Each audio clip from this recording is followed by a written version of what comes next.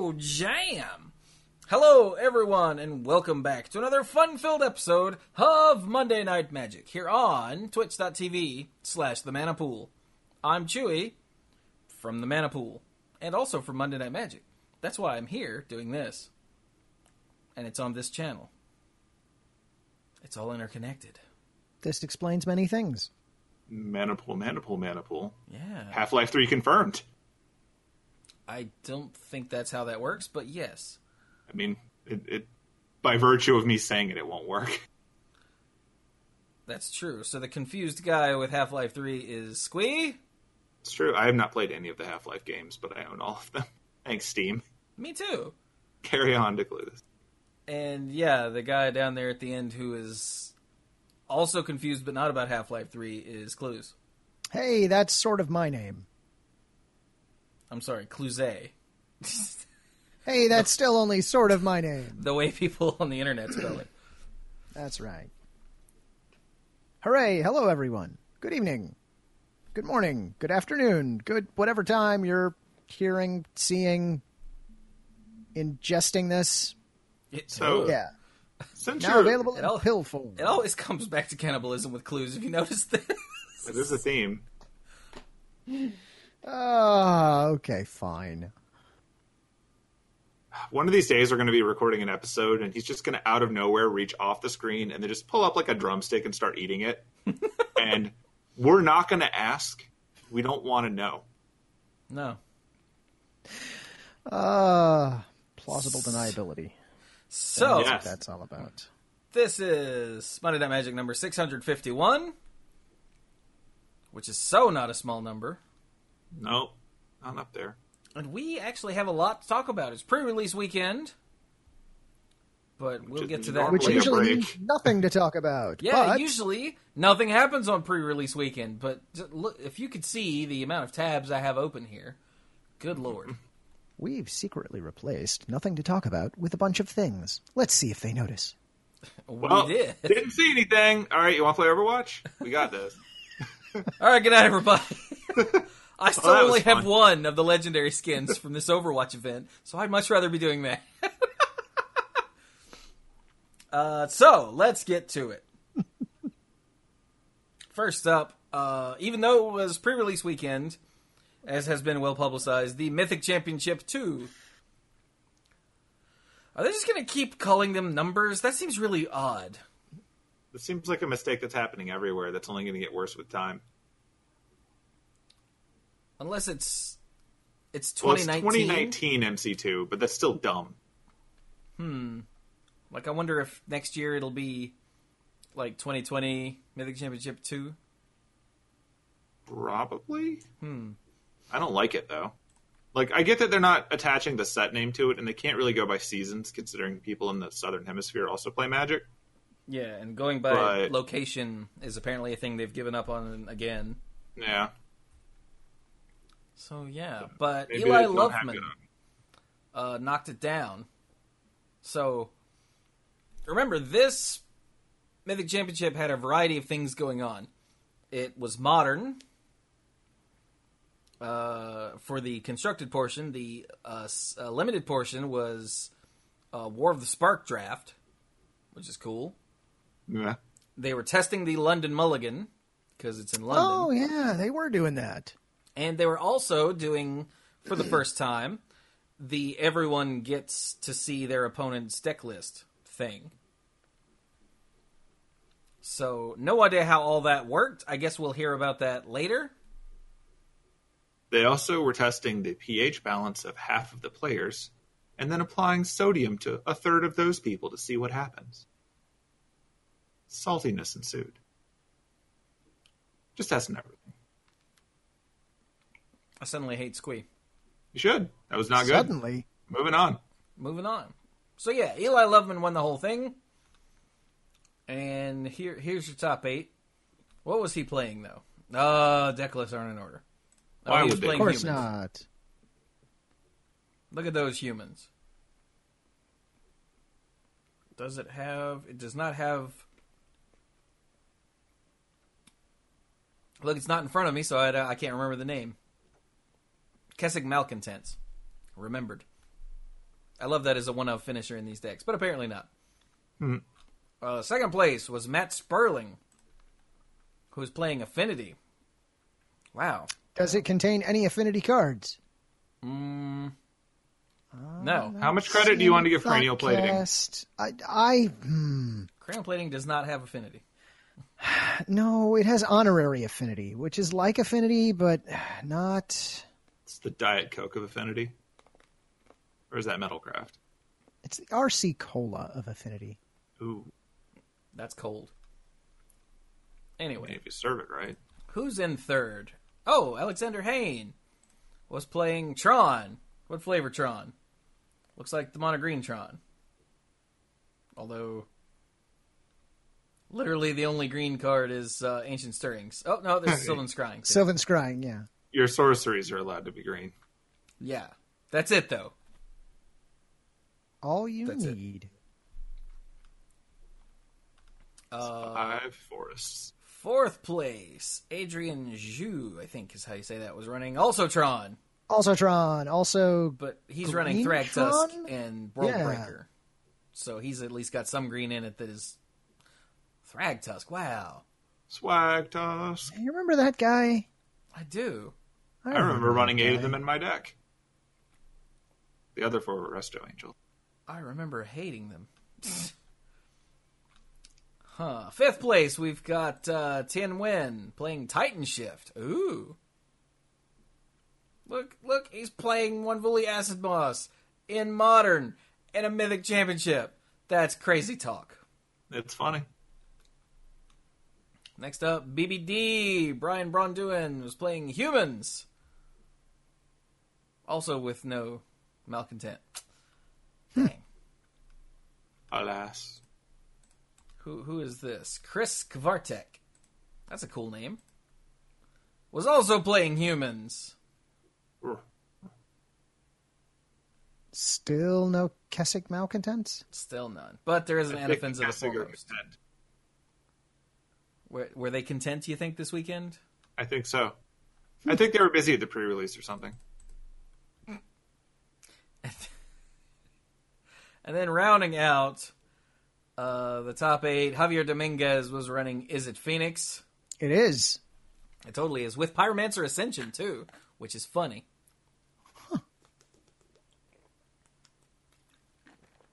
Excuse me. Now, remember, this was normal Modern, not War of the Spark included. War of the Spark was only in Limited.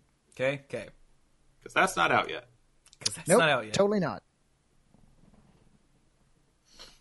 Apple Cork in the chat just says, this top 8 needs more Phoenix. I was told it needed to be banned. People have been saying that, but let's go see how other... Oh, I Cards know. win. I know. The London Mulligan beats Phoenix. That's the solution.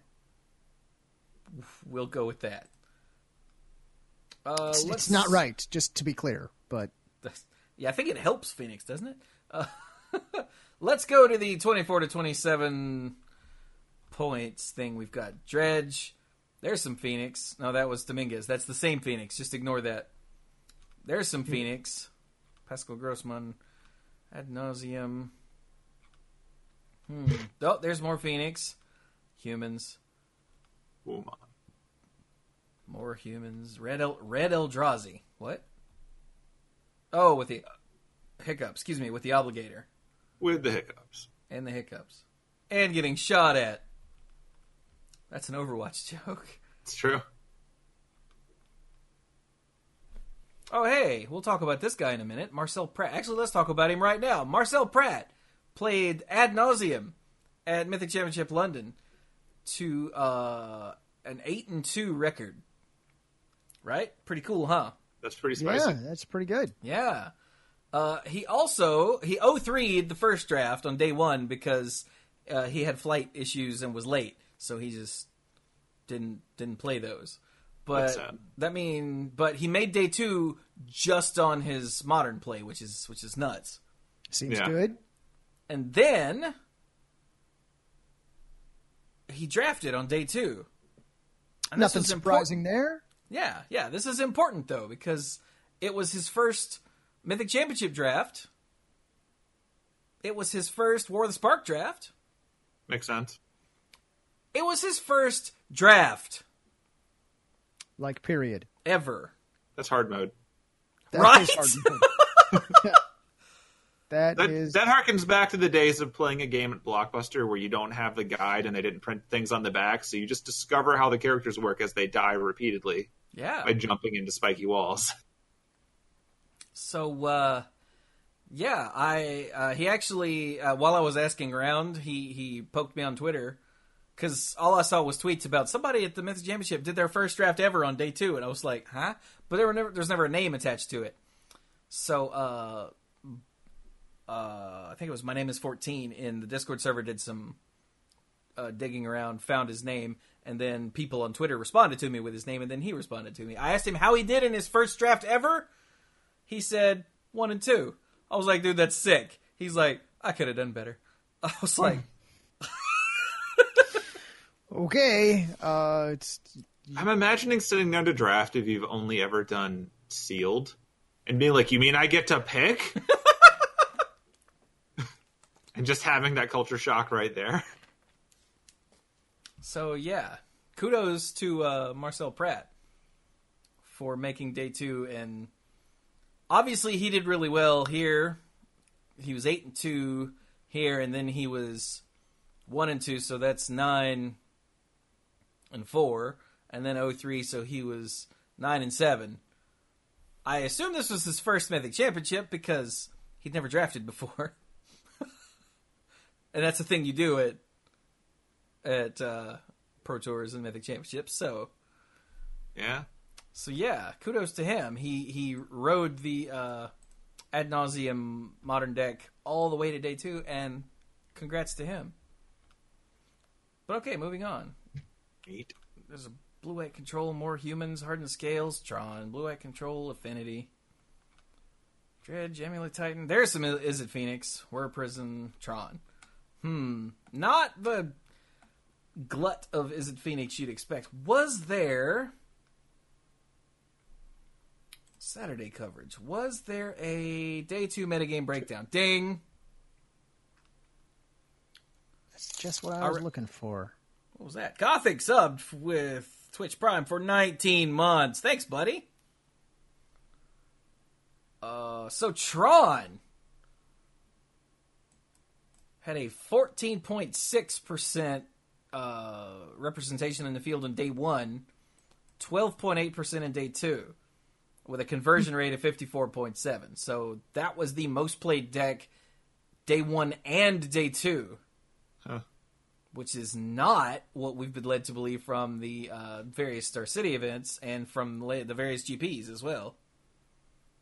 Izzet Phoenix was in second, 12% of the field day 1, 12.2% of the field day 2, with a almost 63% conversion, which is still not the highest of these, but is pretty good. No, you want to make day 2. Apparently it's Jund. There were 5 Jund players on day 1, and 4 of them made day 2. Wow, that is 80%, yeah. Whir Prison started with 14 and only dropped 3 people didn't make it to day 2, so 11. That's pretty good, too. Ooh, and Hardened Scales had a 76% conversion rate. Whoo! Dang! All right, cool. Thank you, Frank Karsten. So there were 514 players. It says here. Is that what you found, Squee? That was what I found on the front page. Nice. So there was one more thing that happened here that we should probably talk about. One more thing. Yeah. There was a disqualification in round 16. How many rounds are there at a Pro Tour, you guys? That many? I don't know. 100? No. Rounds. 50? No. 16? Yeah. I think he had made the top 8. Yeah, the reports I had heard is toward the end of the story, which we'll talk more about the story in a minute, is at one point when they took his deck, he thought that they were doing the deck check that happens before top 8. Yeah. So, let me just read this to you. During a deck check in round 15 at Mythic Championship 2, the judge staff noticed an issue with Yuya Watanabe's deck where the sleeves of his Urza's power plants were marked in a specific way. 3 Urza's Mines and 1 Urza's Tower had a different marking, and 3 Urza's Tower and 1 Urza's Mine also had a different marking. No other cards in the deck nor sideboard had any of these marks. The judge staff determined that the odds of this happening by accident were close to non-existent. And remember, these are judges at a Mythic Championship. These aren't judges like down at your local shop. Okay? And disqualified Watanabe from the event.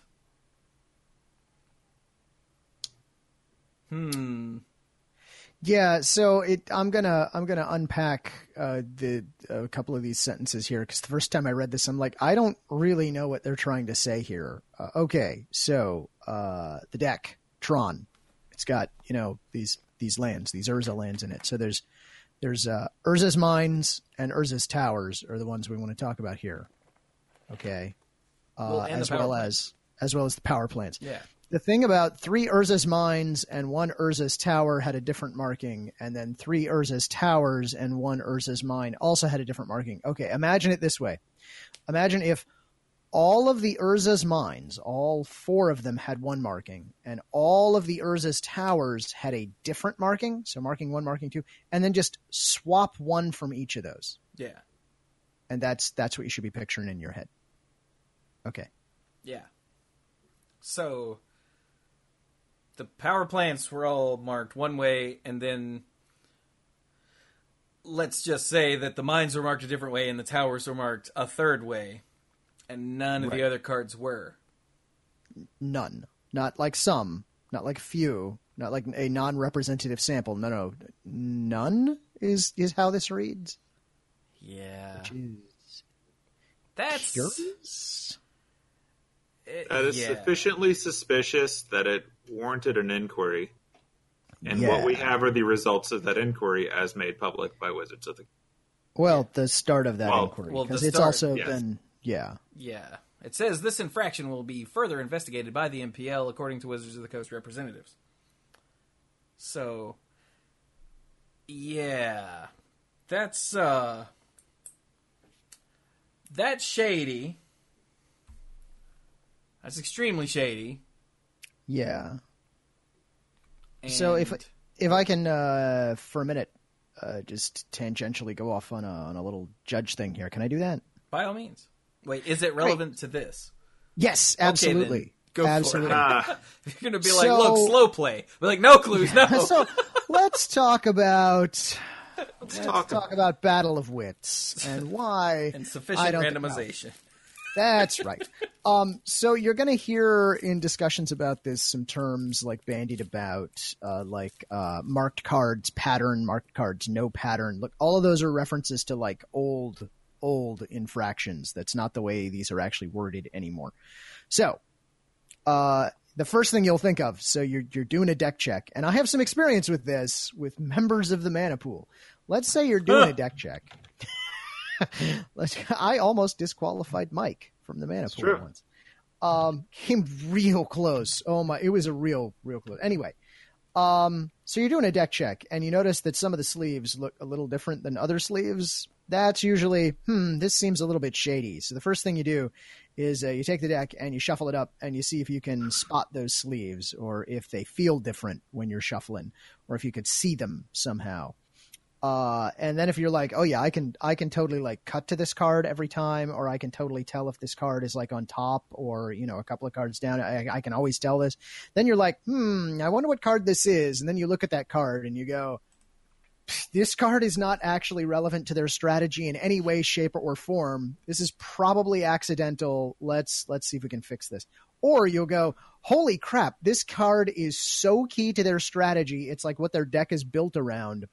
This is starting to look a little bit shady. Okay, those are the things you're doing when you do this. currently in the IPG is the tournament error marked cards. Now, I'm not going to read you all of it, but what I want to read you is that normally marked cards like that is a warning, and you make them change their sleeves. However, if you go down to the bottom, upgrade. If the head judge believes that a deck's owner noticing the pattern of markings would be able to gain substantial advantage from this knowledge, the penalty is a game loss. Okay, all right. So if you're like, oh, if you noticed this, that would totally be a game loss. But that's not what this judge staff decided. They went to a whole different section. And that whole different section is basically, okay, it's cheating. Because this isn't like, if they noticed this, it would be an advantage. It's like, this is like, looks like, I don't want to put words in their mouths, okay? Because there's an investigation currently ongoing, so of course they're not going to comment about it. But you really have to be convinced that this is, I don't want to say egregious, because again, I wasn't there, didn't see the evidence, but it's really suspicious that like just these 3 cards, and every copy of this card had some sort of of these 3 cards had some sort of a marking, and nothing else did. Yeah. There's improbable, and then there's this. So yeah, I know a few of the judges who were involved in this. I've worked with them. They're not the kind of people who are out for witch hunts or keen to make snap judgments. I mean, these are judges who were judging a Mythic championship. This is not some rando who normally works the cash register. These people do this a lot. So yeah, I don't know, man. And you could probably reasonably assume that when you're checking for the top 8 of an event of this scale, you're not going to just do this lightly on a whim. You're going to think about it long and hard because there's going to be blowback. Oh, yeah. Well, yeah. I mean, the deck check was in round 15. And they disqualified him apparently after round 16. So they had 2 hours to think about this. And they did. Yeah. So, yeah. Let's go back to the screen. The team Cygames, who's apparently Yu Yu Watanabe is a member of. I don't keep track of these teams, so I don't know. But this team Cygames posted a statement from Yuya that is 3 picture blocks of text. Long. That's how you make the words fit on Twitter. It's how you make the words fit on Twitter. And it's essentially, I don't know how this happened. I mean, that's essentially what it says. Yeah. It goes into mentioning that the sleeves that he was using were not even the ones that he started out with, right? Yeah. He lost in round 12. And I guess say round 12, yeah. He changed his sleeves. But apparently these weren't new sleeves. These were sleeves that he used on the first day. So these were already sleeves that he'd been using. And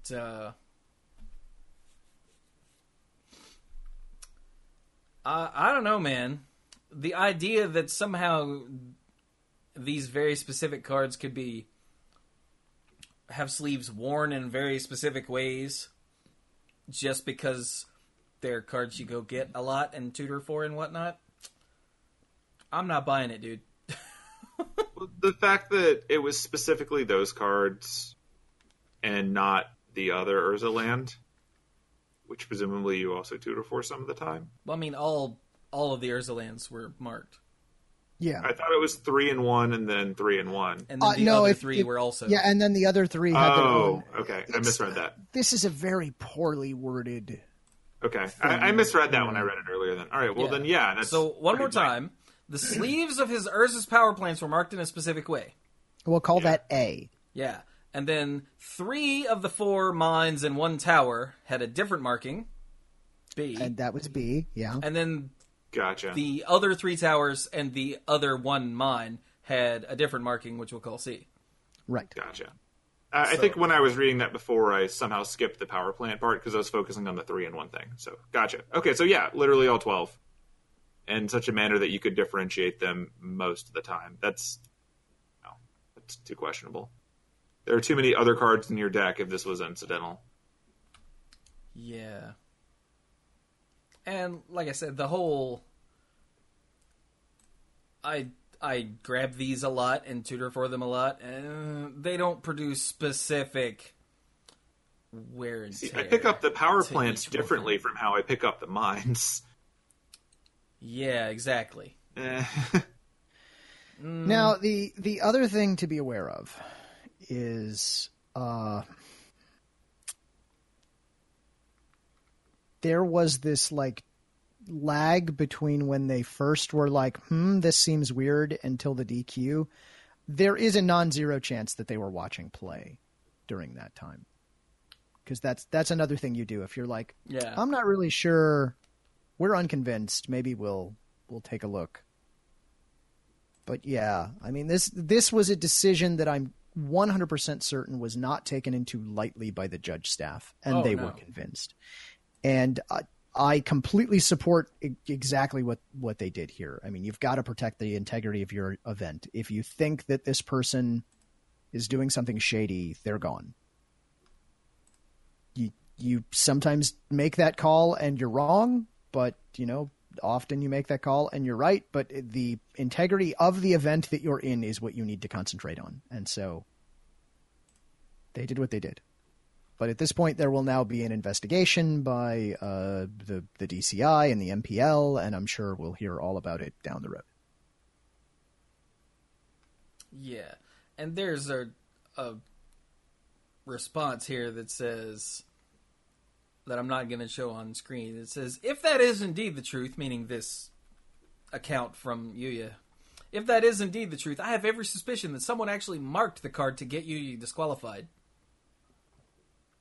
Dude, stop. Yeah, I'm not buying that. Come on now. That's a bit cinematic. Crazy things happen when more money is at stake. And there was a response to that was crazy things like cheating by marking your cards. That seems more likely than an alternate scenario, especially when he's presumably the only one who's touching the deck. Like, your opponent's going to cut and shuffle your deck. Yeah, they do get to shuffle. They're not going to be able to dig out all 4 of your Urza lands and mark them in front of you without you noticing while they're shuffling. Or if they have that level of sleight of hand, then we can't stop them. They're a machine. Like, da-dun-dun-da-da. So, yeah. Just stop that. So that's sad. Yeah. So the story, and I'm sure lots of people have heard it, of my run-in with this. I was head judging an event that Mike from the Mana Pool was in, and I was too. I was also there. Well, yeah, but I didn't almost disqualify you. That's true. To my knowledge. That's true. That's true. I considered it. The way this normally happens is exactly what happened to Mike. So there was a mid-round deck check, and so it was a post-sideboard deck check. And one of the judges came up to me and is like, hey, Clues, I got this guy's deck, and I'm real concerned about this because he's got all these cards that the sleeves look pristine, and all of his other sleeves look horrible, and they all appear to be his sideboard cards that would be good in this game. And I'm like, let's take a look at this. And yes, all of his sideboard cards look great. Just the sleeves were awesome. No scratches or bends or anything. And then the regular sleeves from the main deck look just awful. Which means game 2 or game 3, after you had sideboarded in your answers, you could just see right where they were. And this happens a lot with players who don't play a lot in tournaments because they end up with, ratty sleeves that they've been playing for a while because they don't change their sleeves out, and they have pristine sleeves in the sideboard. And when that sort of thing that happens, you're like, yeah, this is an honest mistake. This person's just being an idiot. And then I almost disqualified Mike, and I'm like, I'll sit him down and talk to him. Let's fix this. Go get My some new favorite sleeves. part was later in the day when we're eating lunch, and Lou sits down and he's like, and I always had to disqualify this guy. And then we're like, yeah, that was Mike. And he's like, your Mike?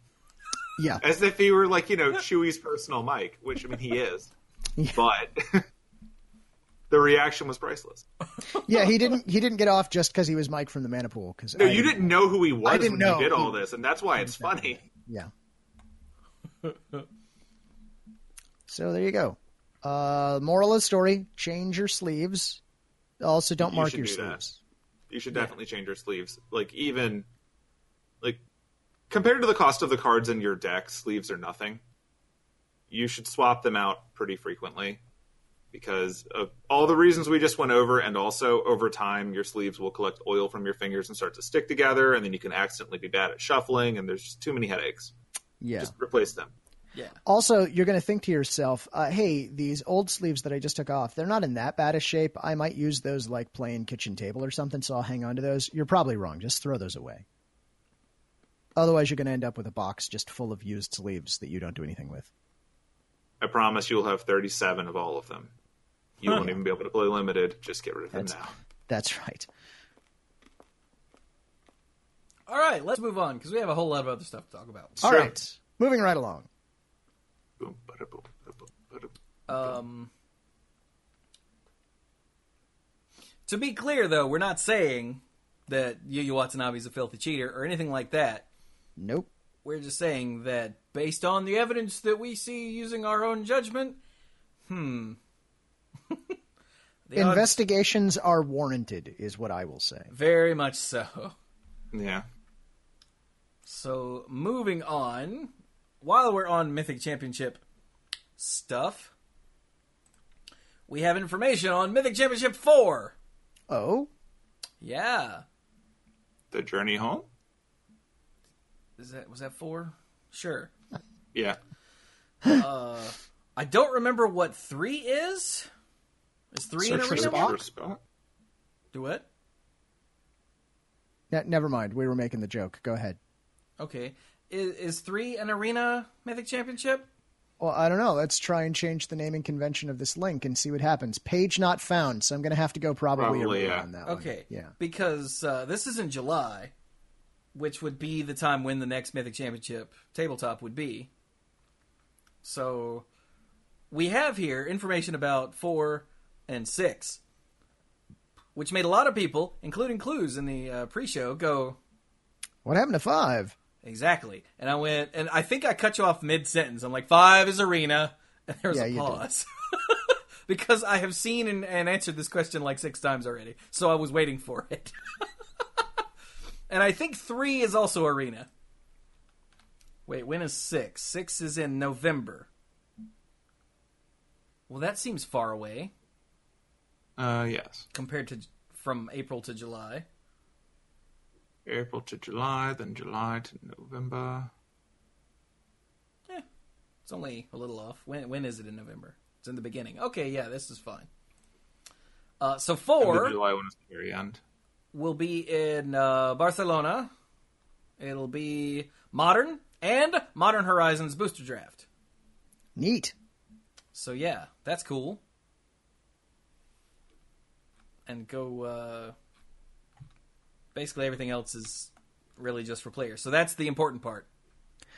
Oh, there is another important part. I'm sorry, I've just been informed by an astute listener or viewer. Someone's watching us live and let me know that we have made a terrible, egregious error earlier. We did? Yeah, when we referred to it as Mythic Championship for the Journey Home, it's the Voyage Home. You're right. Dr. Mrs. Dr. Clues is very disappointed in all of us. And that's fair, though. Frankly, I am too. Okay, carry on. I wasn't aware that it was a botched Star Wars or Star Trek reference. I thought it was a... Man, there we just botched it on a second level. Well, I just saw the words Return of the Jedi in the chat. I thought it was... That's definitely wrong. Something else. Like, the Journey Home, isn't that like a... Homeward Bound? Yeah, like Incredible Homeward Journey Bound. meets... You see, it's the epic tale of when they have to go back in time to get these dogs home. Also a sassy cat named Sassy. Is this Littlefoot? Is this the Land Before Time? I was about to say, is this Land Before Time now? Okay, anyway, moving on. All right. So that's Mythic Championship 4. That's 4. It's Yes. in Barcelona, Modern Horizons. Got it. End got of it. July. Yes. Good. And it's July 26th, 28th. All right. So then 6 is November 8th through the 10th. It is going to be standard and archery booster draft. Archery is the code name for the set after core set. It'll be 2020. Yeah. Hey, what happened to 5? I hate you. Valid. That will be in Richmond. That's close. Sorta. Close-ish. And yeah. Again, that's what you need to know. The closest airport to this Mythic Championship is Richmond International Airport. That's the second thing to know. Yeah, the first is where are the bathrooms. Mm-hmm. So there you go. We have information on those two. That's pretty cool. And why are the bathrooms so far away? And why is there a line? Because everyone had to pee at once? I got nothing. Yeah, because everybody tries to pee between rounds, and Correct. that's why you play red, folks. That's why you play red. Plenty of time for lunch. It's Plenty of not time just to pee. lunch. Yeah, it's also bathroom breaks. Good That's to know. right. We cover all the biological needs here in the red part of the color pie. Yep. And although I don't encourage it, suppose you're a smoker, you want those breaks, play in red. Play aggro. Play fast. All right. Also, there's a good chance you're not going to make day 2, so you'll have all of day 2 to do all of those things. So, I'm imagining someone losing day 1 and then spending all of day 2 smoking outside. occasionally taking bathroom breaks from smoking and then getting lunch. They're like, I'm glad I chose to play red on this trip. Now Worth watch it. as I slowly kill myself. Totally worth it. Also, don't smoke. It's don't terrible smoke. for It's you. awful. Seriously. People Anyway, won't Sometime, like you. sometime we should talk about polonium, but now is not that time. So that's the Mythic Championships of the future.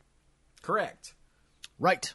Next up, we have some Magic Pro League news, and this is pretty big.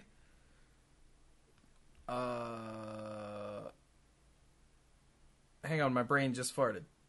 Autumn Burchett is now a member of the Magic Pro League. Owen Turtenwald, as you'll remember, we reported just before the Mythic Invitational that he suddenly wasn't going to be competing. There's been no word from Wizards about this at all, but they did tell us that Autumn Burchett will be in the MPL. Wizards has made no statement about Owen not being in the MPL, as far as I know, but he's not. If you go look, he's not there anywhere. True. So, Feel free to look up all of his feeds and not find him. yeah, when actually this was sent to us, actually you guys sent me, I think, a tweet from Magic Esports. Actually, I think it was Clues. I woke up and saw it and went, wow, and immediately thought, I wonder, and went to Owen's Twitter account, and his Twitter account's there, but it has no tweets. Is that a setting that you can do? I don't You know. can make them all private if you wanted to. Oh. Because what it said on my screen was it hasn't tweeted. It didn't say that his tweets are private. Well, it says hasn't tweeted. It says 54 tweets at the top. Huh. So It's very strange.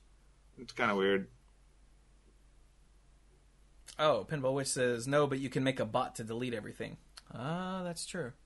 I would say, trying to delete every tweet ever would be a nightmare. Yeah, I got a lot of tweets. All right? Most of them are nonsense, but I have a lot of them.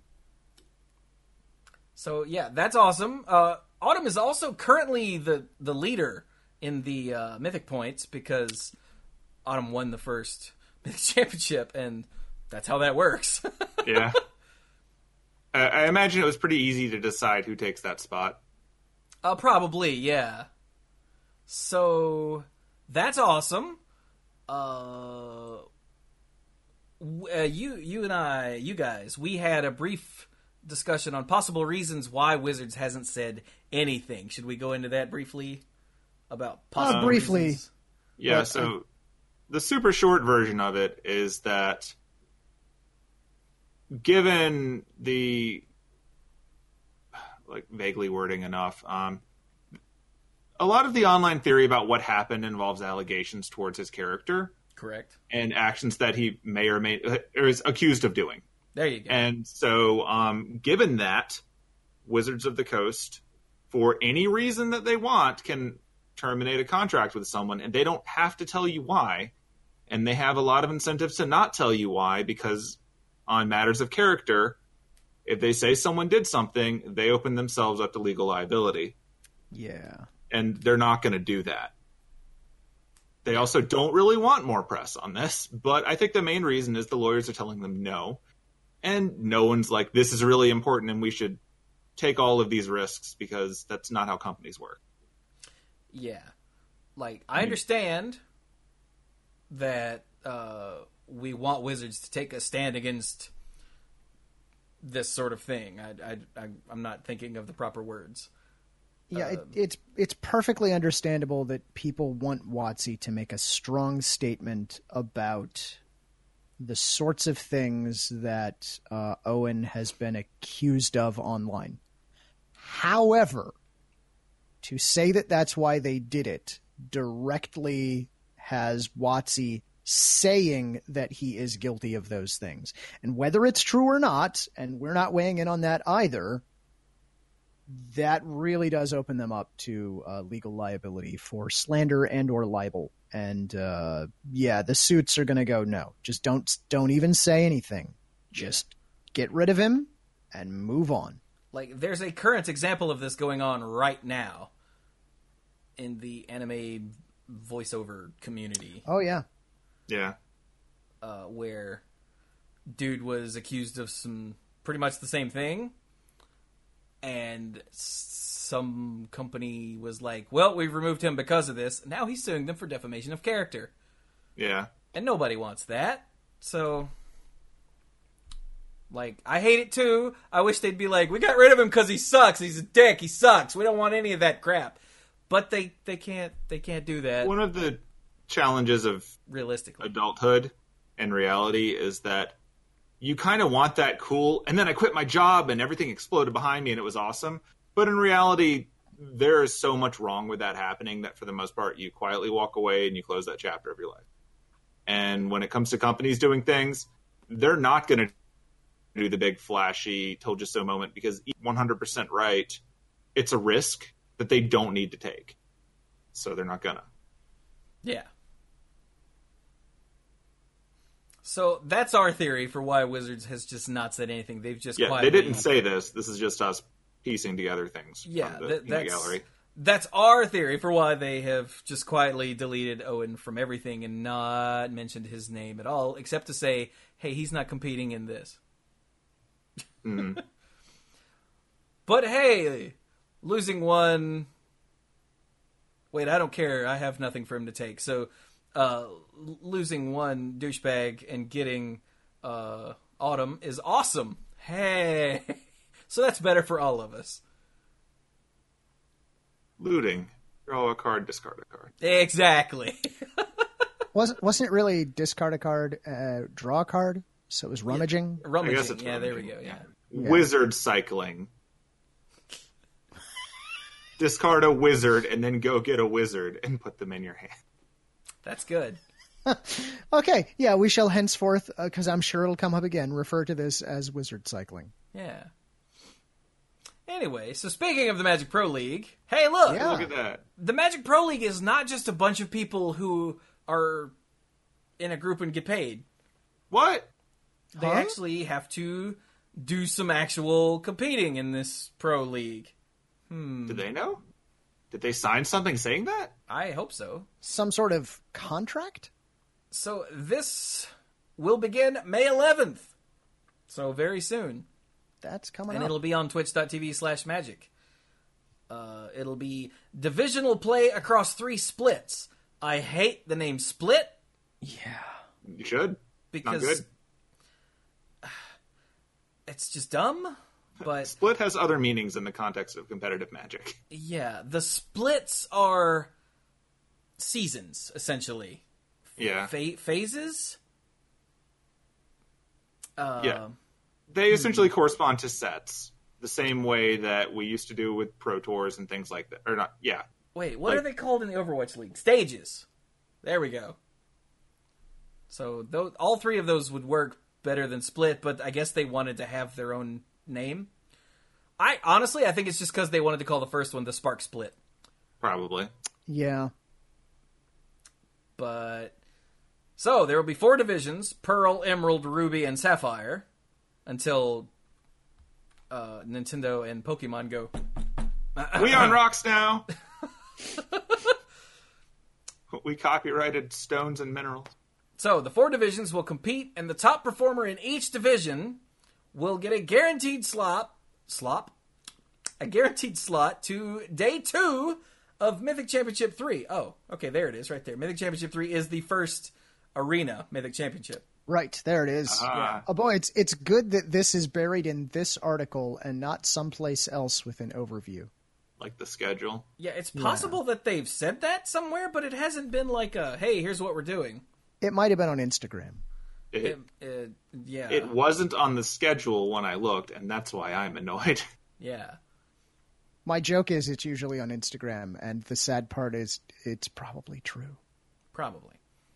So, yeah, they've divided up the 32 players into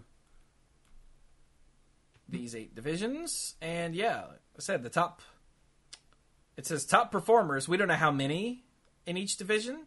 Yep. But at least the top one will just get a guaranteed slot to Day 2, which is pretty neat. Talk about buys. Damn. Yeah. You get a Day 1 buy.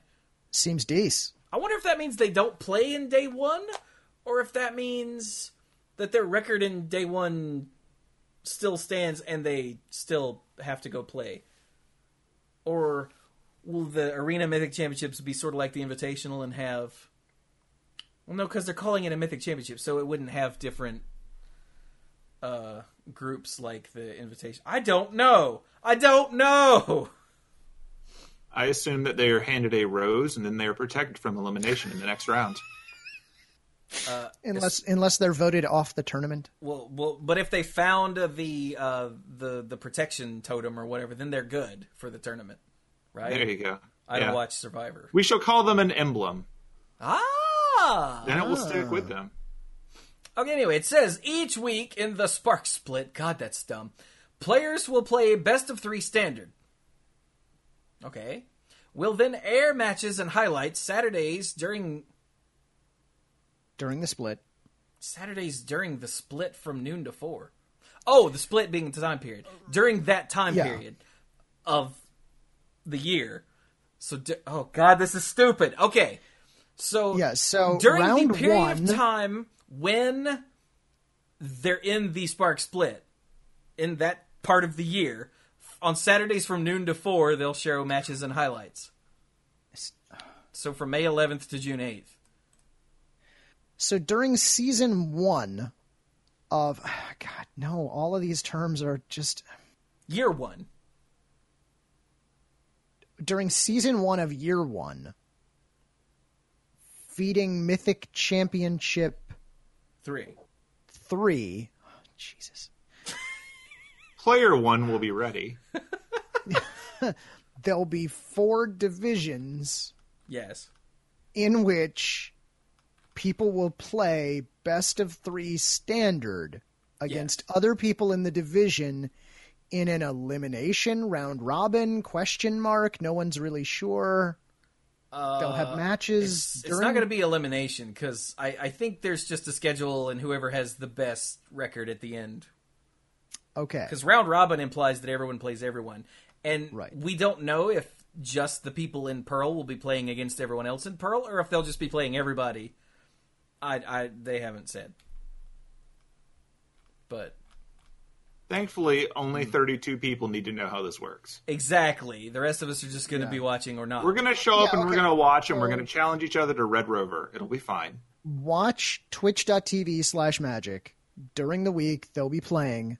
On the weekends during Season 1, these groups will be the matches that might get highlighted or just rerun. on Saturdays, and then after August, because beginning in August, then we'll do a different split with different divisions. Yeah, so this runs May 11th to June 8th, and then from August 3rd to September 7th will be the core split, because it's the split during the core set. The word split here is really stupid. So the core season, to make it core stage. I don't know why they had to call it split. And that will feed 5. And then split 3, which is the archery split, runs from October 5th to November 2nd, and will feed 7. So okay, here's that what those parts make sense. We need some sort of an infographic or a animated GIF. Because do you remember when they were doing blocks and rotation and everything got wonky for a while? Those animated GIFs did help a lot, yeah. Those animated GIFs, it was like, I read the article and I have no idea what's going on. And then I saw those animated GIFs and I'm like, oh, now I get it. And then we changed everything and they don't matter anymore. But still, whoever made those, make some more. Huh.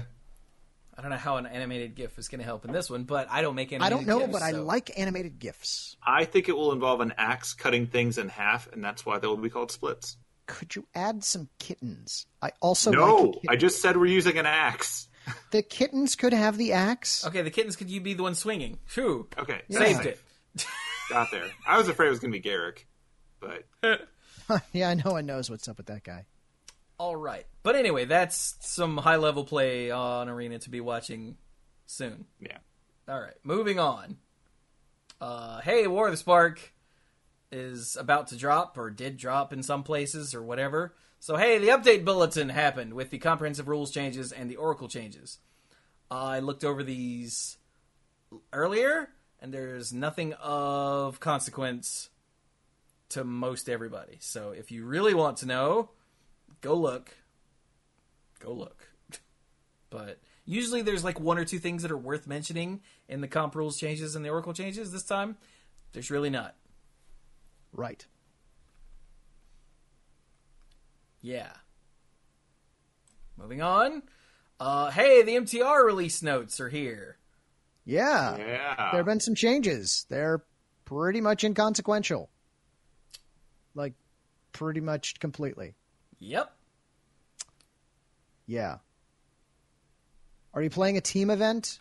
If so, there are a couple of things you might want to check on. That's pretty much it. That's pretty much it. Yeah, that's pretty much it. But you know what? Because there was an MTR change, there's also a change to the policy documents. Yeah, judge policy. Judge policy. Are you, dear listener or viewer, or a person finding this, I don't know, etched into some sort of tablet and you've decoded it somehow, are you a judge?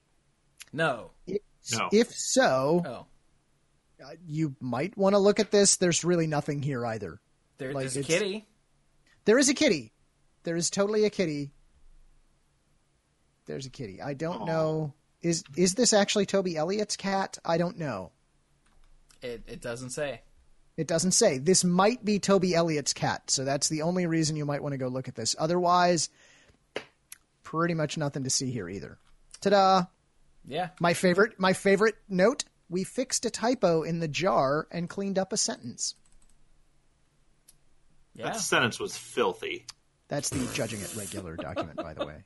So there you go. There's really nothing. I mean, we've had some big changes in the past to all three of these kinds of announcements, but there's like nothing this time around. It's fine. Everything's fine. Yeah, that means that Monday Night Magic goes that much faster at this part. So moving on. Yep. Ta-da! Moving on. Hey, there's a Commander ban list update. This one's kind of neat. Yeah, first up, no changes in card bannings or anything, or unbannings or whatever. Yep. But they added Rule 0. Rule 0, you say? Which That's has one less. which has been part of actual, like, I guess the philosophy of Commander Yeah. forever, but now it's a rule. It's been codified. Added Rule 0. These are the official rules of Commander. Local groups are welcome to modify them as they see fit. If you'd like an exception to these rules, especially in an unfamiliar environment, please get the approval of the other players before the game begins. Did you like my rules reading voice? That was good. I appreciate that. That was good. The only other thing I think to note from this this announcement is down near the bottom. The other major discussion driven by War of the Spark was regarding planeswalkers as commanders. We will not be changing the definition of what can be a commander to allow all planeswalkers into the command zone. The RC and CAG were also unanimous on this point. Nah. Now, if your play group doesn't like that, see Rule 0. See Rule 0. True. However, if you are showing up to a game store that might be foreshadowing, that might be having some sort of a commander event, yeah, chances are they're going to be just going ahead and using the normal commander rules. Yeah. As outlined in this document. Yes. Also, I didn't know this. They reworded Rule 13. Not Rule 13. Abilities which bring cards you own from outside the game into the game, such as Wishes, Spawn Sire of Ulamog, Karn the Great Creator, do not function in Commander. I didn't know that. I guess in our group, if we ever did do something like that, we just go to our binder and find the card. Yeah. Well, a commander doesn't have a sideboard, and usually in tournament formats, you pull those from your sideboard. Yeah. So they're just like, you don't have one, and no, we don't want you to go dig through your entire collection for the silver bullet while we're all sitting here waiting. Yeah. But, like... All right. When we were discussing this on a recent episode of the Mana Pool, actually, Mike pointed out, or this might have been in an odds and ends, I can't remember. But Mike pointed out once, years ago, like in college, I think it was in college, where, like, he played a Wish. This was back before Commander was a thing, at all, because I've been playing a long time. He played a Wish to go get some kind of enchantment removal or something because someone had an enchantment that was doing something broken. Imagine that. And he was like, do I really have to run all the way back up to my room? Because he lives, like, we were in the middle of the dorm in, like, the big central meeting area, and his room was, like, way over there and up on the third floor. He's like, do I really need to get it? You guys know I own it. And we were like, yeah. He's like, okay, so I get it. It costs this much. I tap that much. I cast it on that. And we were like, cool. Yeah. See, nowadays when you do that, you look up the card on your phone and you put your phone in the graveyard just in case it matters. And if you have any old cards, make sure you leave it in the right place in the graveyard, because graveyard order matters. Yeah, I play And your Nether phone Shadow. better be sleeved, too. I play Nether Shadow, so please do not shuffle my graveyard, damn it. Anyway, moving on. So Clues hinted at something. Let's do the Wizards Play Network thing.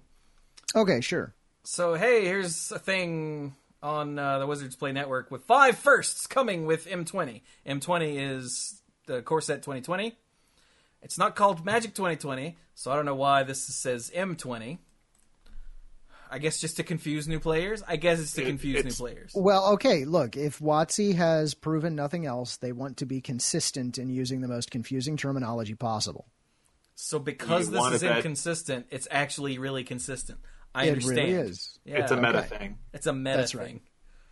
You want to bet the set symbol is going to say M20 for consistency with all the old ones? God, first of all, a while back, we had made some mention, I'm sure we made a mention at least of this, that there were some changes coming to WPN store definitions, like what counted as an advanced or a premium store, yada, yada, yada. It was stuff that you didn't need to worry about unless you were, in fact, actually a game store owner.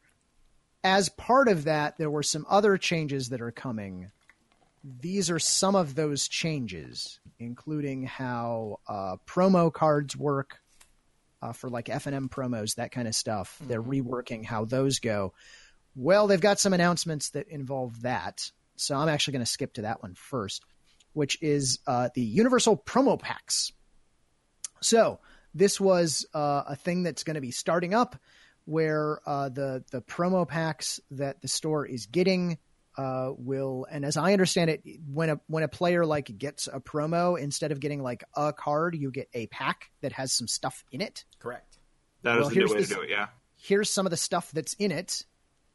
You remember, I think it was last week, we talked about those sweet Japanese planeswalkers from the Japanese pre-release kits. No, from Japanese packs. I'm sorry, Japanese booster packs. Yes, yeah. They were in Japanese pre-release kits too. And that was the only way to get them. Well, that was the only way to get them, because now they'll sometimes be in these promo packs that are coming. For a while, at least. So, there you go. Yeah. One in four promo packs will include a War of the Spark Japanese alternate art Planeswalker card, previously found only in Japanese War of the Spark booster packs. The alt art Planeswalker will replace the Mare or Rithik. I'm going to go with Mare or Rithik in slot 2. It's been a long day. So there you go. You might. So that's pretty. You might cool. get real lucky. Then again, you might not. Probability. What's that? It's a thing that Magic players don't understand well. At all. Why we keep buying packs. Or people in general. And I do it too. There's a couple other things here. That's only for store owners. This is a big one. The event specifically for Commander. You can now... Yep, that's a big one. Scheduling is now open for the first ever Commander-specific in-store event. So...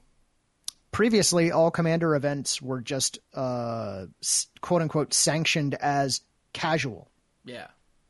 It had nothing affiliated with it. It was just, hey, some people showed up and played Magic. Yeah.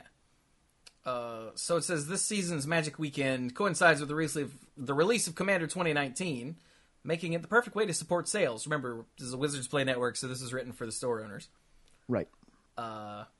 Commander Weekend will feature Commander variants recommended by Magic's design studio with achievement cards. Yay, Chivos. For prize support, this is cool. We recommend reserving about 20% of your promo packs for Commander Weekend, one for each participant, and one for any player that completes the achievement card.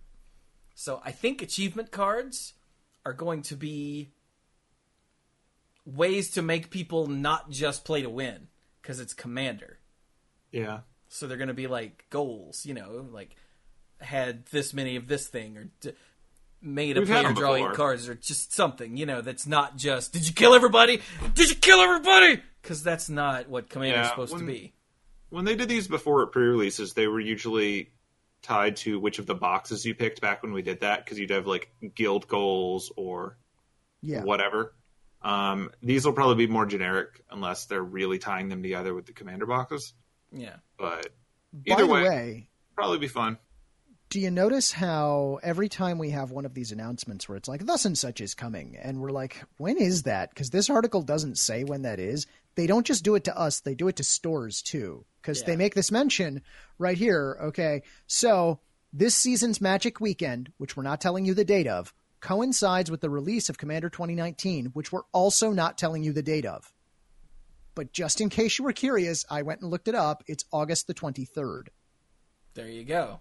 So tell your store that you want Commander events that weekend, and they'll go, what? And you'll say, check the thing from the WPN, and they'll go, what? And you'll go, you don't really do anything but run the cash register. And they'll go, what? And then you'll realize you're at a Burger King. And then you'll realize you're at a Burger King. Yeah. So maybe get the Impossible Whopper. Let me know how it is. There's one more thing here that is important. Kinda sweet. And it's the very first thing. Yes. We buried the lead is what that's called. They're doing a global test of Friday pre-release. Previously, that's why there's so many midnight pre-releases, is because that is the soonest they can do it. Yep. And now they're going to say pre-releases can start as early as 3 p.m. It says the official start time is 3 p.m. I can't see that being popular. You'd think they'd start at like 6. I was going to say, I'm of two minds about this. And my number one, I think this is fantastic because midnight events are dumb. But on the other hand, 3 p.m. in the afternoon events are also dumb. Very dumb. A lot of people have actual jobs. Could you, local game stores, please actually schedule that when some of us might have had a chance to get off of work and will come? be legitimately surprised, and more than 10% of people don't just have this replace Friday Night Magic at the normal time they know they can get people. Yeah, that's probably what's going to happen. That they just have to put a start time somewhere, and it might as well be 7 o'clock start time of your FNM is probably now going to be your first pre-release instead. I guess that was my hope. That's but neat. I didn't realize that this says note the official start time is 3 p.m. But I think this is that's the start time for like when you can. Yeah, it's when you could have an event. So Yeah. you can't have a noon or a 2 p.m. or a 1 p.m. No. The earliest you can start it is 3. But please, stores, remember, some of us have jobs. We don't want those jobs. We'd rather just be playing Magic. But if we quit our jobs, we wouldn't have any money to play Magic. Therefore, then we schedule wouldn't them come to your store, That's right. and you would go out of business. Which you might anyway. But that's just statistics and, Yeah. businesses in the United States and game stores specifically. No, it is a supernatural power of all millennials. And since everyone is a millennial by the time I finish this sentence, it is all of us. I have a cousin who's 4. Millennial. She's a Millennial. millennial, yeah. Yeah.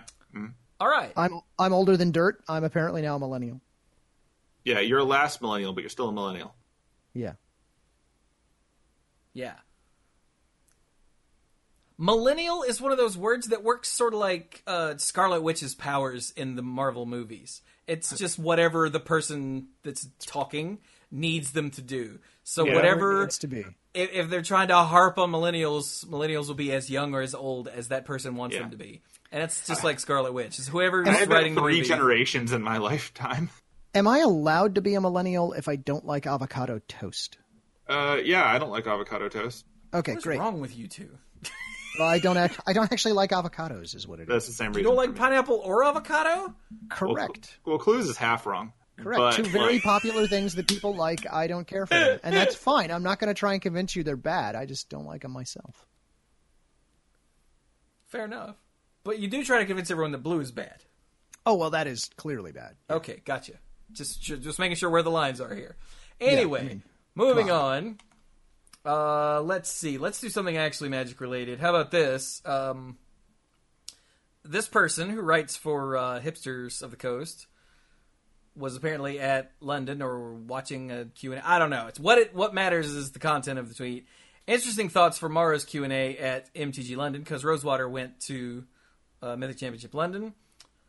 Modern Horizons was originally dubbed as Time Spiral / Planar Chaos 2 in concept due to set complexity.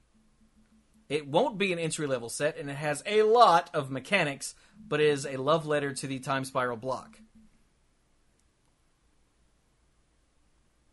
So, what that means, I think, is that... So, how many cards have we seen? 2? We saw the Cabal Therapist and we saw Sarah. I think that's right. Both of that's all we've which seen. are things that totally could have been in a Time Spiral set, right? Yeah. Right. Because they're callbacks to old Magic, which if you weren't playing back then, that's what all of Time Spiral was. Time And it Spiral was almost killed Magic. many things have almost killed Magic, but Yeah, but I'm just saying, if you're thinking about things that actually, like, not all kidding aside, almost killed Magic, it's like Homelands and Time Spiral block. I don't think either. Because of while those the hardcore fans loved it, participation dropped precipitously because it was just too complex for new players. it was the opposite of Mirrodin, Yeah. where Mirrodin people were dropping out of tournaments. Tournament participation was going down, but sales were through the roof. Yeah. Yeah. So, yeah. So at least that's, as I recall from a talk given by Richard Garfield that I attended on the Magic Cruise 6, let's say, that the two things that almost did kill Magic were Was those it two Magic things. Cruise 6 or was it Boat Split 3? I think it was Okay, Boat Split stop. 4A. We've been enough, going yeah. for freaking forever. Yeah, all right. Okay, so again, what that means is there's going to be a lot of callbacks. This is what I think it means. There's going to be a lot of callbacks to old Magic. The 2 cards we've seen were already callbacks to old Magic. Right. And it's going to be super complicated with a bazillion keywords. Like, hey, wizard cycling. There's this many cards that have wizard cycling. I'm holding up one finger for those of you listening in audio form. That means, and that was in Future Sight, right? Yeah, Future Sight was one where they dumped a bunch of brand new mechanics. Yeah, some of which most of which we never went back to. So yeah, I'm excited just because of that, because I love callbacks to old Magic, and I love really complex. I dug Time Spiral, but I've been playing forever, so Time Spiral was totally for me. Just me. You know what this means, right? No. You know what this means. This right here, confirmation, having seen just 2 cards and this one tweet, confirmation right here, snow-covered dual lands, because those they can reprint. No, they can't reprint them because they never printed them. No, the point is they're not reserved list cards, and they can print all they want. So there. Okay, ta-da. Confirmed. Half-Life 3. You know, at this point, that's actually more possible than Half-Life 3 is, but I don't think they're going to put dual lands like that in Modern. So yeah, I hope you're all aware not. that I'm being facetious here. Yeah. But I just wanted to be clear. The closest actual analog to this would be if you played during Dominaria, and you know that most of the stuff there was throwbacks to old things. It's just, this is going to be that, but mechanically too. Not just flavorfully. True. It's all right. Moving on. Hey, look, there's a book coming. Hey. What? It's called Rise of the Gatewatch, A Visual History. And I was like, oh, is it a comic book? No. No? It says there it's 256 pages with 300 illustrations in it. And it is, let's see here. Okay, the history of the Gatewatch, blah, blah, blah, blah. The Gatewatch characters' histories from their origins through their final confrontation with Nicol Bolas are presented here via the very best card, packaging, and convention-exclusive artwork, all of it reproduced together here for the first time, some seen for the first time outside of the card frame. So it's an art book with lots of pretty pictures about the Gatewatch. Okay? Yeah. Seems good? Specifically the original Gatewatch. Well, no. I mean, No, it's the whole list. It's got Jace, Johnny, Gideon, Kaya. Oh, it does have Chandra. Kaya. I didn't see her in the list the first time. I'm like, we just added Kaya, but she's not in here. But there she is, right there. To finish it off, Nissa, Liliana, Teferi. I think She's in everyone there. that has an oath. Is that everyone that has an oath? Yeah, that's the whole Gatewatch list. Because there's a lot of people that are allies to them but didn't actually take the oath. Yeah. Yeah, she's in there alphabetically between Gideon Jura and Chandra Nalar. Well, it's alphabetically if the alphabet is done sideways. Yeah. Yeah. Or by last name or only name, if that's what you've got. But nope, that doesn't even work. Yeah, that for this. doesn't work Anyway, either, go no. on, go on. Yeah. So yeah, this is going to be pretty, but I think if you're looking for a story, this is not it. No. Well, it may kind of in sketchy detail tell the stories, but it's mainly going to be pretty. But And yeah, this is an art book. I might have to buy this. It's only like $20 Is it? because they'll give it's us an $20. MSRP here. Yeah. Yeah. And it's got a foreword by Jenna Helland, who is a game designer for WotC and an author, you know. So that's cool. When is this coming? July 23rd. You see, when other people make things, they give you dates and prices. Oh, and yes, Pinball Witch, I did say only $20. A lot of times these sorts of things are like 40 or 50. So Oh, yeah, I'm, yeah, I'm the actually hardcover kind of art books are surprised pretty that it's cheap. only 20. Yeah, Given, These are luxury items. usually the art books are way more expensive, but I think this is going to be a different thing. Yeah.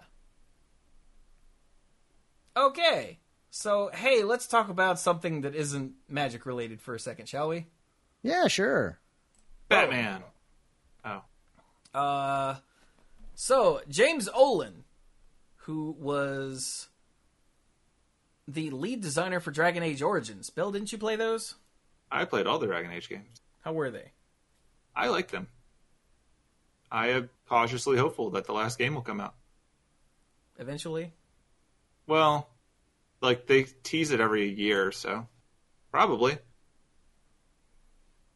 Probably. Yes. I enjoyed the Dragon Age games and the Mass Effect games and most of the stuff that was popped out by BioWare for the last decade or so. Yeah. So this guy, James Olin, I think I'm saying that right. Probably not. Welcome to the show. Has worked on such things as Baldur's Gate, Neverwinter Nights, Jade Empire, Dragon Age Origins. Just all kinds of stuff. Yeah. Knights of the Old Republic. That too. Yeah. And yeah, Wizards of the Coast is opening a new game studio in Austin, Texas, headed by James Olin. And Hiccups. Not the Hiccups. It says, what exactly the new outfit will be getting up to hasn't been revealed at this point, but a rep said that it will be a multimedia studio with freedom to develop different expressions. Like this. Or maybe this. I'm making faces at the camera for those of you listening in audio form. I assumed so. I can't see you either. I was making faces with you, Chewie. Thank you. Let's see here. It says, interestingly and also a little bit disappointingly, as a big Baldur's Gate fan, the person that wrote this, it apparently will not be a Dungeons & Dragons project. Wizards of the Coast said the studio, quote, will focus on the creation of original IP outside of Magic the Gathering and Dungeons & Dragons brand. So this is not a place to make a Magic video game. This is a place to make some other stuff. I think that is very wise. So, there you go.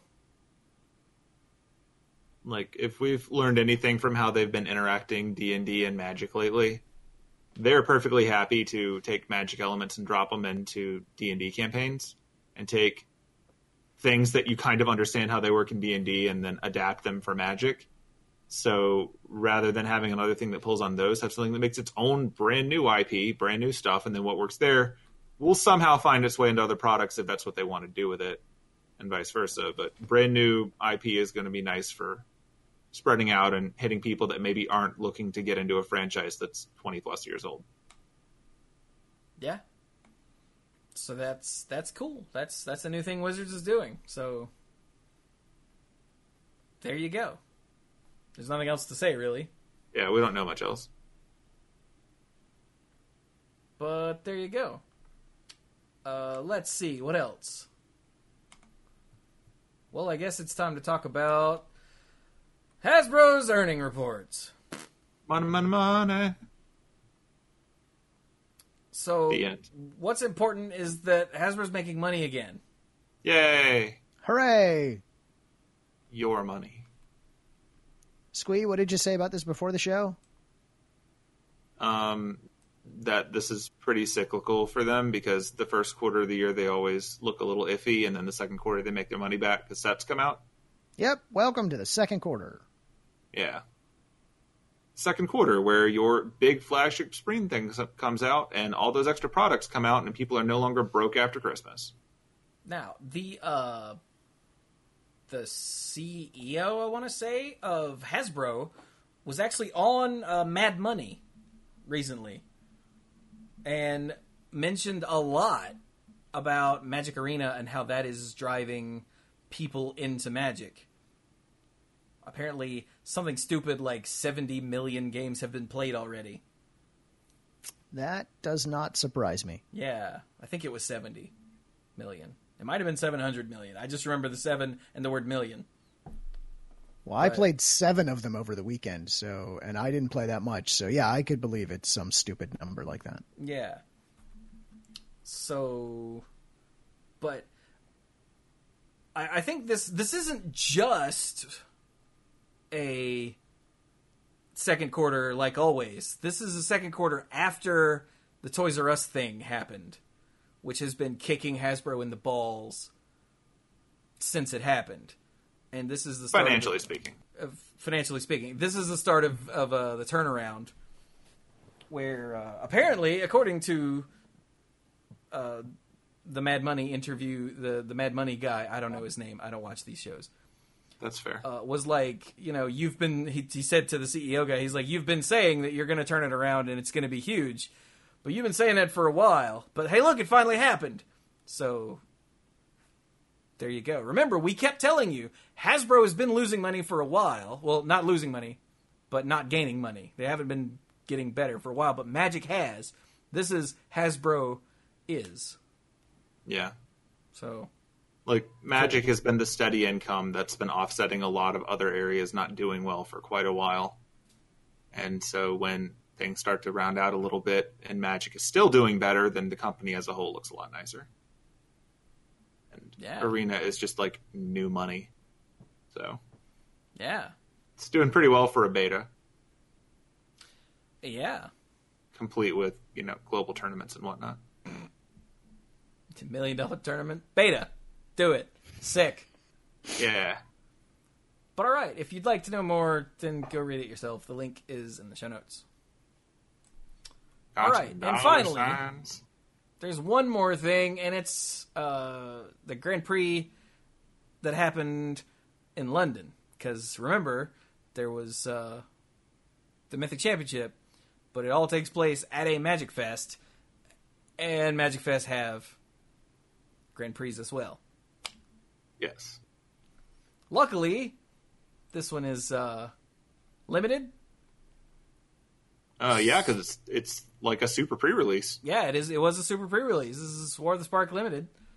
So we don't care. But we will tell you. Let's see. Alexander. Where was this? London? That doesn't help. Nope. Is this going to be Haber or Habert? Yeah, let's go with Haber. He won. Let's see where he's from. Oh, yeah, we've got profiles, don't we? We do. From France. Yes, so Haber. Okay, so yeah. Well, how Oh, about... Where's this guy from? Oh, he's from Amsterdam. Okay, so... Ooh, what was that? Somebody just bought the Humble More Board Games bundle on Humble Bundle using the Mana Pool link. Sick! Thank you, Nice. mystery person. Gaming. By the way, everyone, did you know that I have a partner link for Humble Bundle? That if you click on the partner link and then go buy stuff on Humble, then I get a tiny percentage of that, and it helps a lot with another revenue stream to keep the lights on and keep creating all this content. Yeah, it's always in the show notes or in the video description or on Twitch, everywhere, always. So if you shop on Humble Bundle at all, then by all means, feel free to use the link. It doesn't cost you anything, and it helps me a lot. Okay, moving on. Okay, so second place was... Okay. Netherlands. I have no idea how to pronounce his name. I'm going to call him Dan Pruitt, because I know that's wrong. Yeah, let's go with that. He won Dutch Nationals, and it was his first draft as well, because his draft strategy is listed as ? First draft ! That could also probably be because it was his first War of the Spark draft. I severely doubt it's his first draft ever. You never know. You never know. I mean, you never know, but sometimes you know. But sometimes you know. You know? Oh, all right. I know. Who's next? Okay, I have no idea. Who is next? I don't know either, because I'm looking at the profiles so that I can give you non-relevant facts. Okay. Emil Castro Christensen. Is he next? Okay. So yeah, Emil Castro Christensen was in third. Who, by the way, is some sort of Schrodinger's cat, because his hometown is simultaneously London and Copenhagen. And this was his first GP. It was. And he top 8'd. Damn. Not bad. Yeah, pretty good. All right, that means fourth place was David Brucker. From Munich. Yeah. That's about all I got on that one. You can't see parts of him because he's camouflaged. All right, so That means fifth place would be Tristan LeBon. Yeah. Where is he? He's at the top. Here we go. Tristan LeBon. LeBon. He's from Eindhoven. I don't know where that is. It just says Eindhoven, but that's where he's from. All right. Next place is Johan Prinzel. From Stockholm. Stockholm? Where in the hell is he? He's got a really good draft strategy, though. Pick some hopefully good cards. Oh, Maybe he's also wearing camouflage. I think that this is fine advice. When drafting, I suggest picking hopefully good cards. That is how that works. In next place is Jason Chan. That's a Maz. From Hong Kong. That is a Maz. Look, he's even out of focus, like a Maz is always out of focus. That's just him. It's like when we tried to take photos at that SCG event and phones refused to accept. Well, that's because I was trying to get a picture of Jack, and Jack doesn't show up on film. Correct. Yeah. He's some kind of freaky ghost Lurgoyf. That was really weird that day. I tried multiple times to get a picture of Jack with my phone, and it never worked when his face was in the picture. But when I would tilt my phone down and try to get a picture of him from, like, chest down, it would work, but the picture would be blurry. It was the weirdest thing. It is because he is, in fact, Sasquatch. I think he might be, yeah. But yeah, this is Amaz, the streamer, who that's a second GP top 8. So anyone who still thought that he was just a, flash in the pan, we'll get a Hearthstone streamer here to promote our game. Look, he's made the top 8 of 2 different paper GPs. Like skills carry over. Well, he plays a lot of Magic. Yeah. And then our final top 8 person is Anthony Zupnik, who's from Leeds. With another great draft strategy. No idea, pick bombs. Agreed. Whenever possible. Leeds is in Great Britain, right? Yeah. Okay. I think so. So all right, there you go. Since it was limited, we got nothing. Look at the structure of the quarterfinals and try to figure that one out. What do you mean? Like, you know how normally it's like 1 versus 8, 2 versus 7 all the way through? This is weird. 1, 2, and 7, 5, and 3, 6, and 8, 4. Yeah, that is weird. 1 and 2 are up against each other at the beginning is strange. I wonder if it's because they were using flights. Oh, that could have been it. In day 1. There were 2,612 people playing in this pre-release, GP pre-release. That is not a small number. That's a big-ass pre-release. Yeah, when I took the final standings, I think mine only factoring in the last day because they were a much smaller number. But I'm going to go with the article here of 2612. Wow. I wonder how well the local stores did. I don't know. I hope that they don't take too big a hit. But that was always the hope. Mm-hmm. All right. And that, I think, is it. Yeah. Huzzah! Right? Is that everything in the show notes? Yeah. We were out of stuff. Looks like it. And Clues only added one thing to the possible show titles, and I remember like 5 that I should have called out so that he would have written them down. Sorry, I added that one. I don't know if you noticed, but I was mostly paying attention and engaging today. So... I know, I'm proud of you. Yeah, I'm not really sure how I pulled that off, given the amount of sleep I had. So that's probably how. I like how you get normal amounts of sleep when I'm out of the country. Yeah. I need you to leave the country. I'm so tired. I'll think about it. Squee, get the hell out. I appreciate that when I'm in the same hemisphere as you operate at 70% capacity. 70? I'm being generous. I was going to say, that's generous, man. Dang it. All right, then. Let us wrap this up, gentlemen. Okay, so sign out time. You can find me on Twitter at SqueeGoblinBob. There's no I in Goblin because it was on the set of Game of Thrones, and I can't see it. I don't watch Game of Thrones, and I get that. Yeah. Actually, yeah, I put a note in here. Very briefly, I wanted to talk about spoilers, not what they are, but specifically the fact that I'm kind of annoyed that after the last few weeks of everyone, okay, nobody spoil Endgame. We all agree we're not going to spoil Endgame, and for the most part, as a society, we haven't spoiled Endgame. But the same people who are like, don't spoil Endgame, don't you dare spoil Endgame. I'm going to see it Monday. I'm going to see it Tuesday. Come Sunday night, are like live reacting on every bit of social media they can find to Game of Thrones, knowing full well the people on the West Coast can't see it yet, and the people that don't have HBO, whatever, and are going to watch it later can't see it yet. And like the entire internet is like every second gets blasted everywhere. So if you vaguely care about this franchise right now and you are not watching it live, you are screwed. And it's really strange to me to see the double logic on this. Like, we all agreed that no one spoils Endgame, but this other thing that they also care about is completely fair game to just attack people with. So my main thing on there is that if you care about a thing enough to not want it spoiled for you, don't talk about anything as it's happening on the internet unless someone else has wanted you to and it's not as public, because you understand that you care about spoilers to some extent, so maybe other people do too. It's not just don't spoil it for me, it's don't spoil it for people.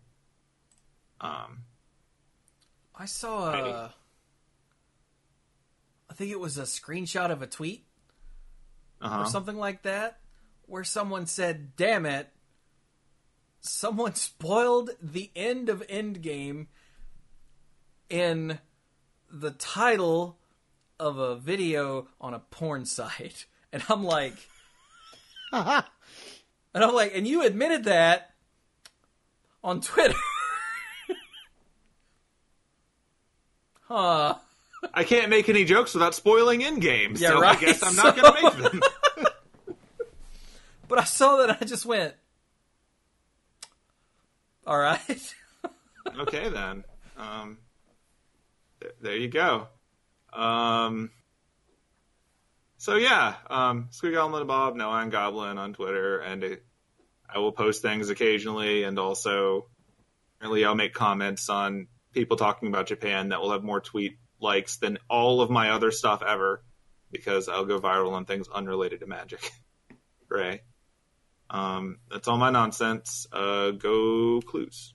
Okay, I have several pieces of nonsense. I shall try to make them fast. First of all, I did play some Arena, but only on... I'm sorry, I played some War of the Spark, but only on Arena, not in paper, because unfortunately the sign-ups for the Two-Headed Giant that we were going to try and hit on Sunday were completely full, because lots of people wanted to play the set. Kind of neat, but it was the only chance we had because of timing of other stuff going on. But I did play it, and I had a lot of fun. I lost a lot, and that was fine, I guess. I like all the Planeswalkers in the set, and I know that seems like a silly thing to say, because of course they're Planeswalkers, who doesn't like them? But I really like that these Planeswalkers have static abilities, because then even if their other abilities aren't like super relevant at the time, they do subtly alter the dynamics of the game. And so I think that's really nifty, that when from a story sort of standpoint, that when a character that powerful shows up, everything changes at least a little bit, even if they're not going to break the game. And so I'd like to see these sorts of Planeswalkers continue going forward. Maybe not all the time, and it's not like every Planeswalker has to be like this, but working in these kind of lower power Planeswalkers with a static ability on them, I think is really nifty, and it does neat subtle things to the game. I like that a lot.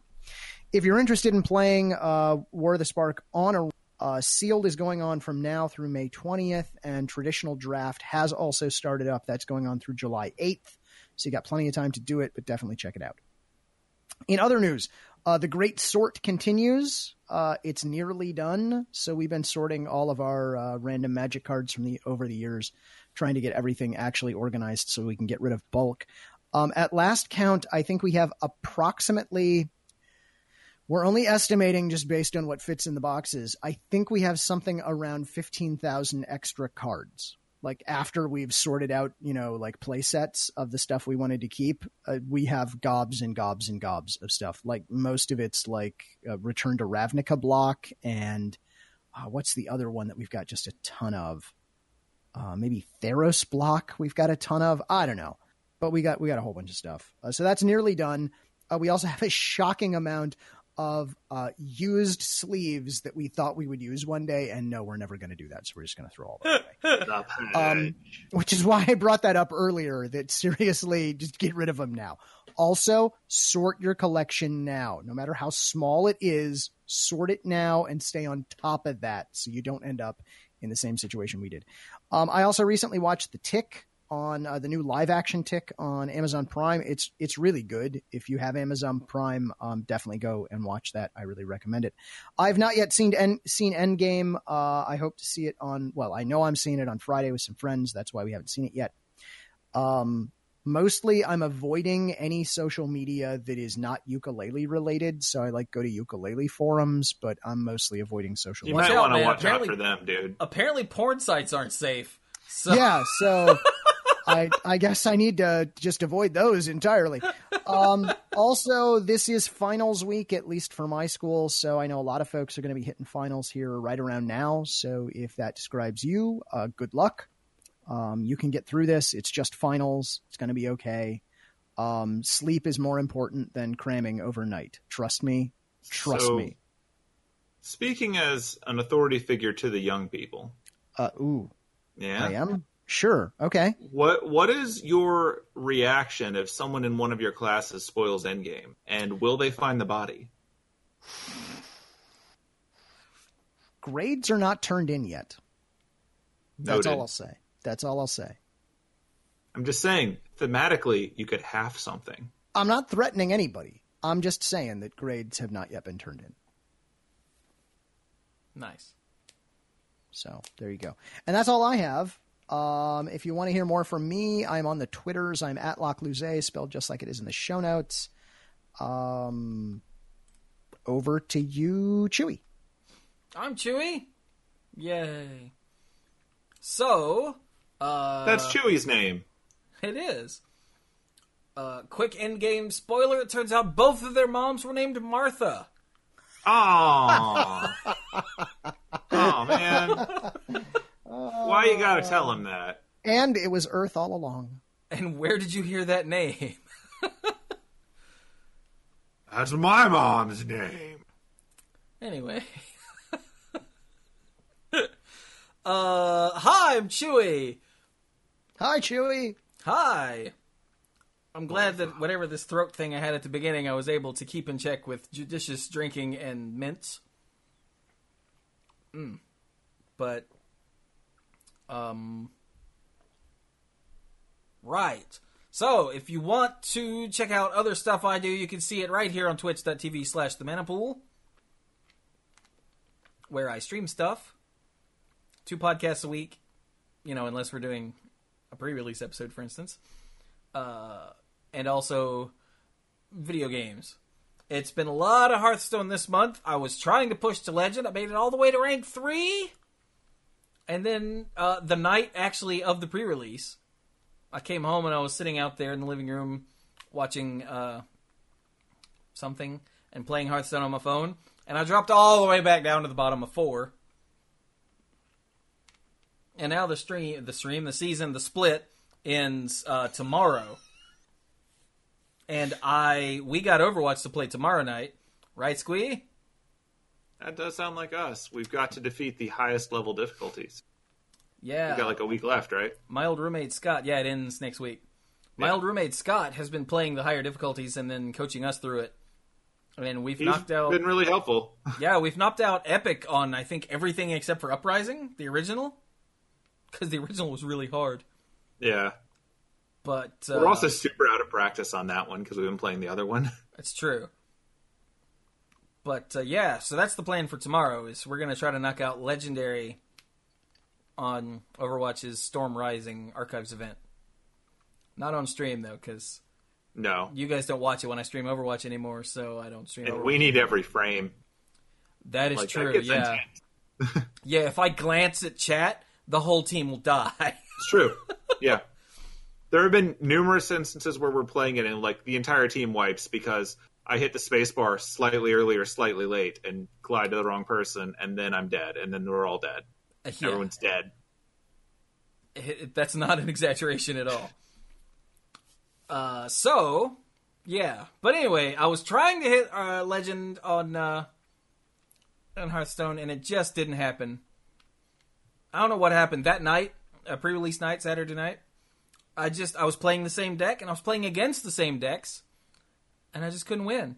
I don't know what was going on. I don't know. But I just kept dropping, and I'm like, what? And I started it again, and then I'd lose, and I'd go, okay, that was just a bad draw, and it started again, and I'd lose. And I'm like, well, that was lucky RNG for them. And I'd start again, and I'd lose, and I'm like, now I think it's me. And I just, so I'm not going to make Legend this season for the first time, but since I made it to rank 3, that means I get to start at rank 7.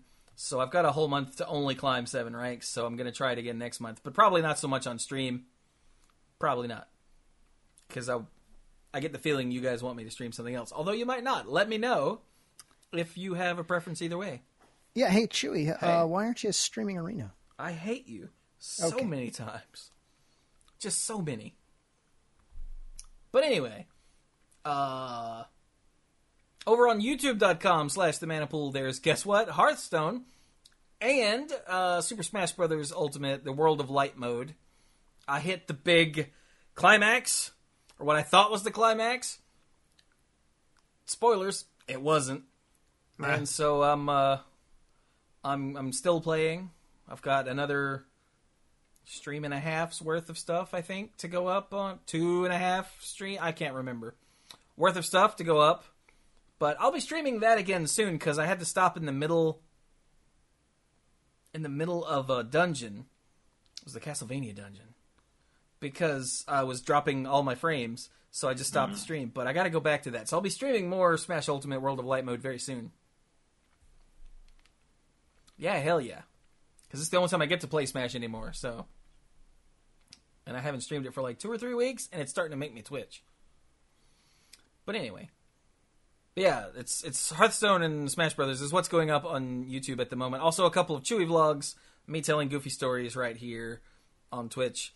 And then I turned it into YouTube video for the people that didn't watch it live. It's good stuff. So, yes. But if you want to help support what I do, because remember, there's 1 YouTube video a day minimum that goes up on the YouTube channel. 1 a day, every day. Sometimes 2. Sometimes 2. There were 2 yesterday. Yeah. What? Yeah. That's 1 more.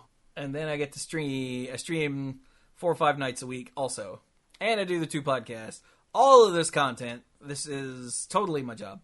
So, if you want to help me be able to keep doing that, there are a variety of ways to do it. You've heard some of them right here on this show. People subscribing on Twitch or using the partner link or affiliate link or whatever the hell it's called on Humble Bundle. That helps a lot. You could also watch YouTube videos. You could also spread the word. Just get more people in here. That helps a lot. But the most direct way to help is by going to patreon.com/themanapool and becoming a lifeguard. Lifeguards get a variety of perks. For instance, you get YouTube videos and Manapool episodes early. Yeah. You can get the early stuff and the odds and ends, which is a behind-the-scenes nonsense that is recorded before and after both Monday Night Magic and the Manapool. Totally worth it. I'm slowly getting caught up on those again. So sorry that I'm so far behind still. It just means that whatever you hear we've forgotten about, and when you ask us, we'll be like, yeah, I might have said that. Yeah, I probably said that. There's one where Clues swears a lot. One? There's at least one. I can just... this is evergreen. No matter when he posts this, there's one coming up where Clues swears a lot. It's true. But, yeah, I got one posted yesterday, actually, because I didn't want to put the pre-release episode together. Because pre-release episodes are great to record. They're such a pain in the ass to put together and then turn into podcasts and then turn into videos. I can't believe I used to do videos that way twice a week. That sucks. It's so much easier now that we stream and I just lift the video and drop it on YouTube. Yeah. But, yes. The Mythic Lifeguards get the early stuff, the odds and ends. This mint keeps getting hung. Hang on. Nope, that's not better. There we go. Stay on target. Stay on target. And they get the sponsorship shout out on both podcasts and on the end screen of all the YouTube videos each month. So I'd like to thank my Mythic Lifeguards, Kim Ho, Andrew Hunt, Al, Lance Delicious, Tim Yu, Hellas Haryu, Connor Kennedy, John Morris, Alex Gonzalez, Jeff Spencer, Stuart Slaw, PJ McMullen, Bosco Bertain, Casey, Faye Says, Danny Liao, Jason Doan, Cody Buckowing, Jake Jansons, Jason Kaus, Brian DeLucci, Stark Maximum, Keith Moody, John Parker, Violet Moon, Aleph Cat, Dan Holm, Bartle, Mike Millerburn, and the Beast Father, Aaron Goodwine. This stupid mint is killing me. Isn't it a lifesaver? Coughing. Do what? Isn't it a lifesaver? Yeah. And it's exactly the opposite of that. You should work on that name. So, yeah, those are our Mythic Lifeguards. Thank you all so very much for your support. And to all of the lifeguards at every tier, I love you all dearly.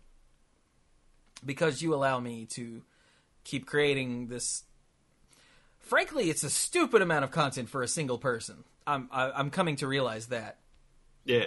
Like, it's vaguely ridiculous that this is a one-man show here. Not the podcast, everything else. All the production is a one-man show. Yeah. So, yeah. But with that, we're going to be done with Monday Night Magic number 651. Just in time, because Bill's about to pass out. Woo! I blame Clues. Clues is in my, continent again. Yeah, we need to get into separate hemispheres. Yeah. So, just don't go to Australia. Ugh. Oh, God, no. Oh, no. Drop bears. As far as the eye could have seen, but the drop bears took my eyes. So, yeah, that's a good place to stop. So, thank you all so very much for joining us, and go play some Magic.